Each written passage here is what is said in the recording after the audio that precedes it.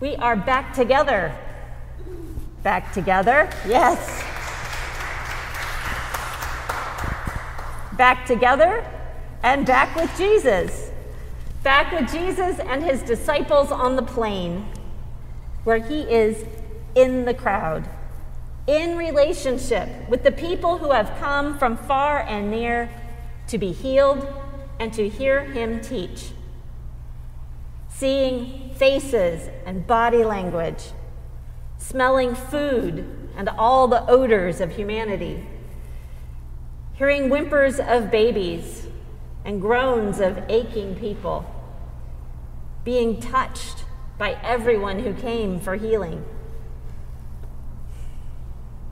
knowing our deep needs, fears, and desires. Jesus has just offered a set of blessings and woes that exhort the crowd gathered to live with humility and generosity. And in this next section of his sermon, he talks more specifically about our motivations for how we relate to our co-human beings, and particularly the ones we don't like or who seem to stand against us or our values.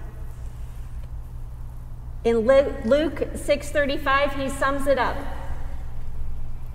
Love your enemies, do good, and lend, expecting nothing in return.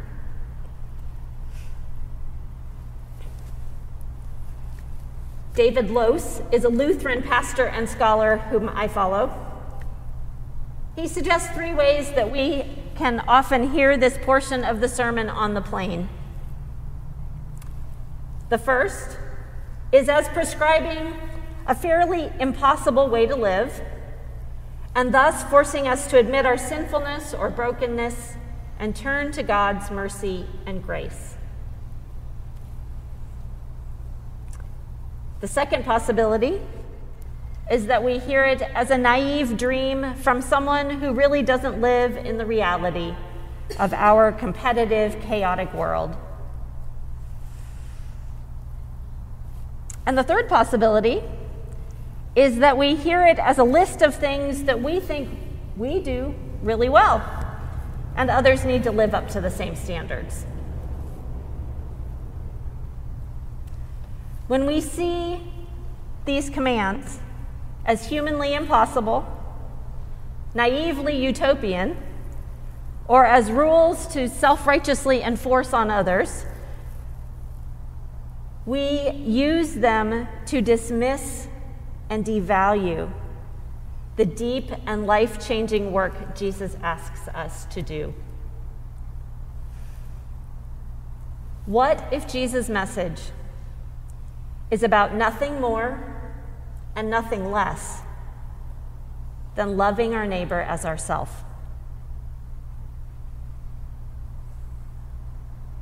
About treating others the way we would like to be treated? About forgiving those who hurt us instead of seeking violence against them? About forgiving ourselves for hurting those we love and asking forgiveness from God from those we've harmed?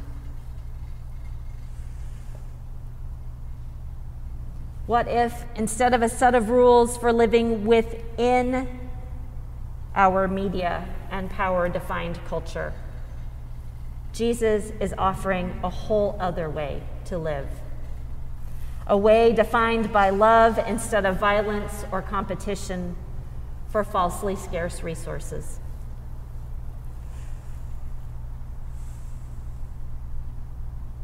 So we have this invitation, which, like any of Jesus' invitations, is about love, capital L, love that begets love and leads to relationships, founded in and overflowing with love for one another, for self, for the world, all creation, and especially for God.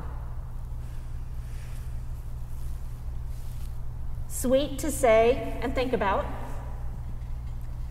incredibly difficult to live into in our thoughts, in our hearts, in our words and relationships. Jesus says it's possible.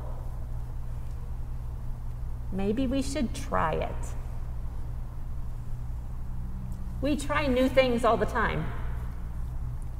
We have tried many new things in the past 2 years.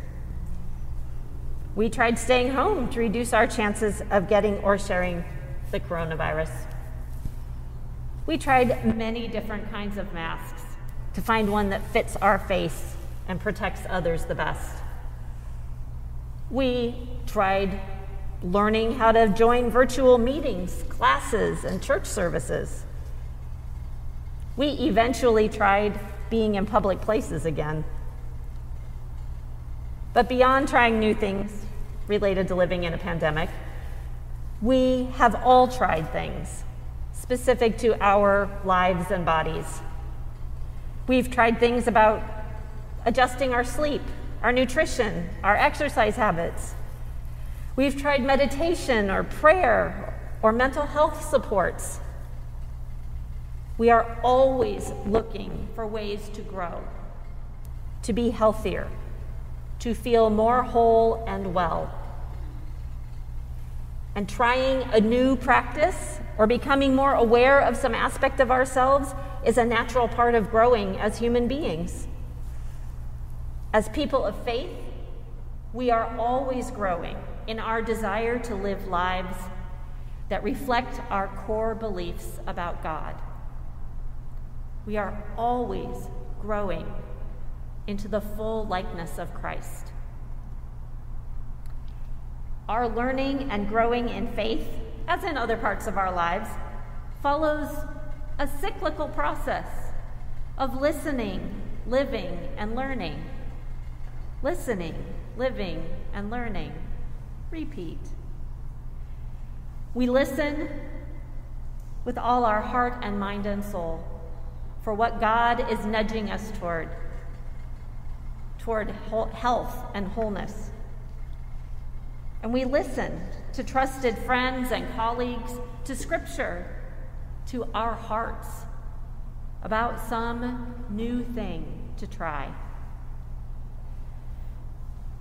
Wondering what it would look and feel like to truly love our neighbor as ourselves. What it would look like to follow Jesus on the way defined by generous love instead of competition. And at some point, our hearts and minds choose a new way of being to try out. And we move from listening to God to living. Living pays attention, chooses intentionality, creates a new habit or response that aligns with our values. In this case, our Christian values. And committing ourselves in thought and prayer and action to some part of love your enemies, do good, lend expecting nothing in return. Now, as fallible human beings, we also recognize that we are going to fail at whatever we try. So we hold ourselves accountable to our trying with a measure of love and forgiveness, and remembering that we rely on God's grace and support for our attempts at living more faithfully. We seek new life in Christ by living something new, consciously adjusting our responses from anger and judgment to generosity and forgiveness.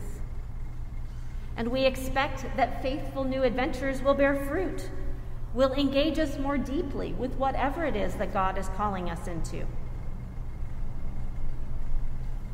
Living into the questions, the possibilities, growing and becoming in God's image will change and transform us, and in turn, the world around us.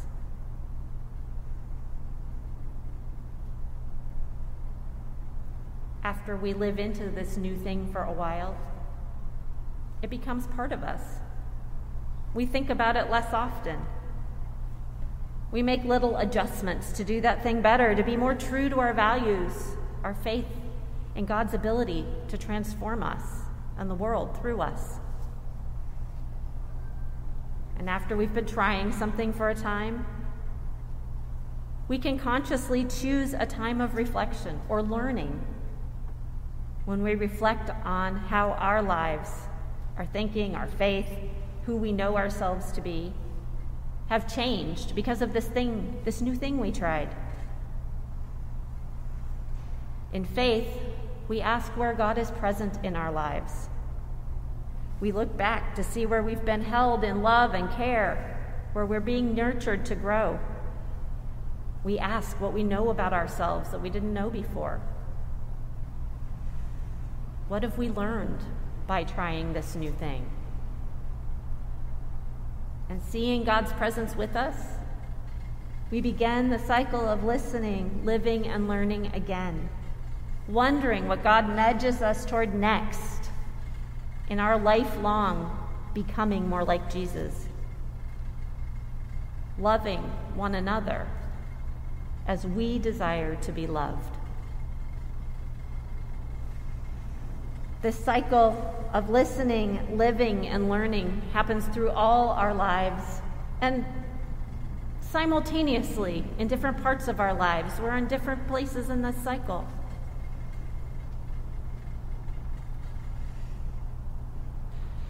Back to Jesus, standing there on the plain, face to face with a crowd of eager disciples.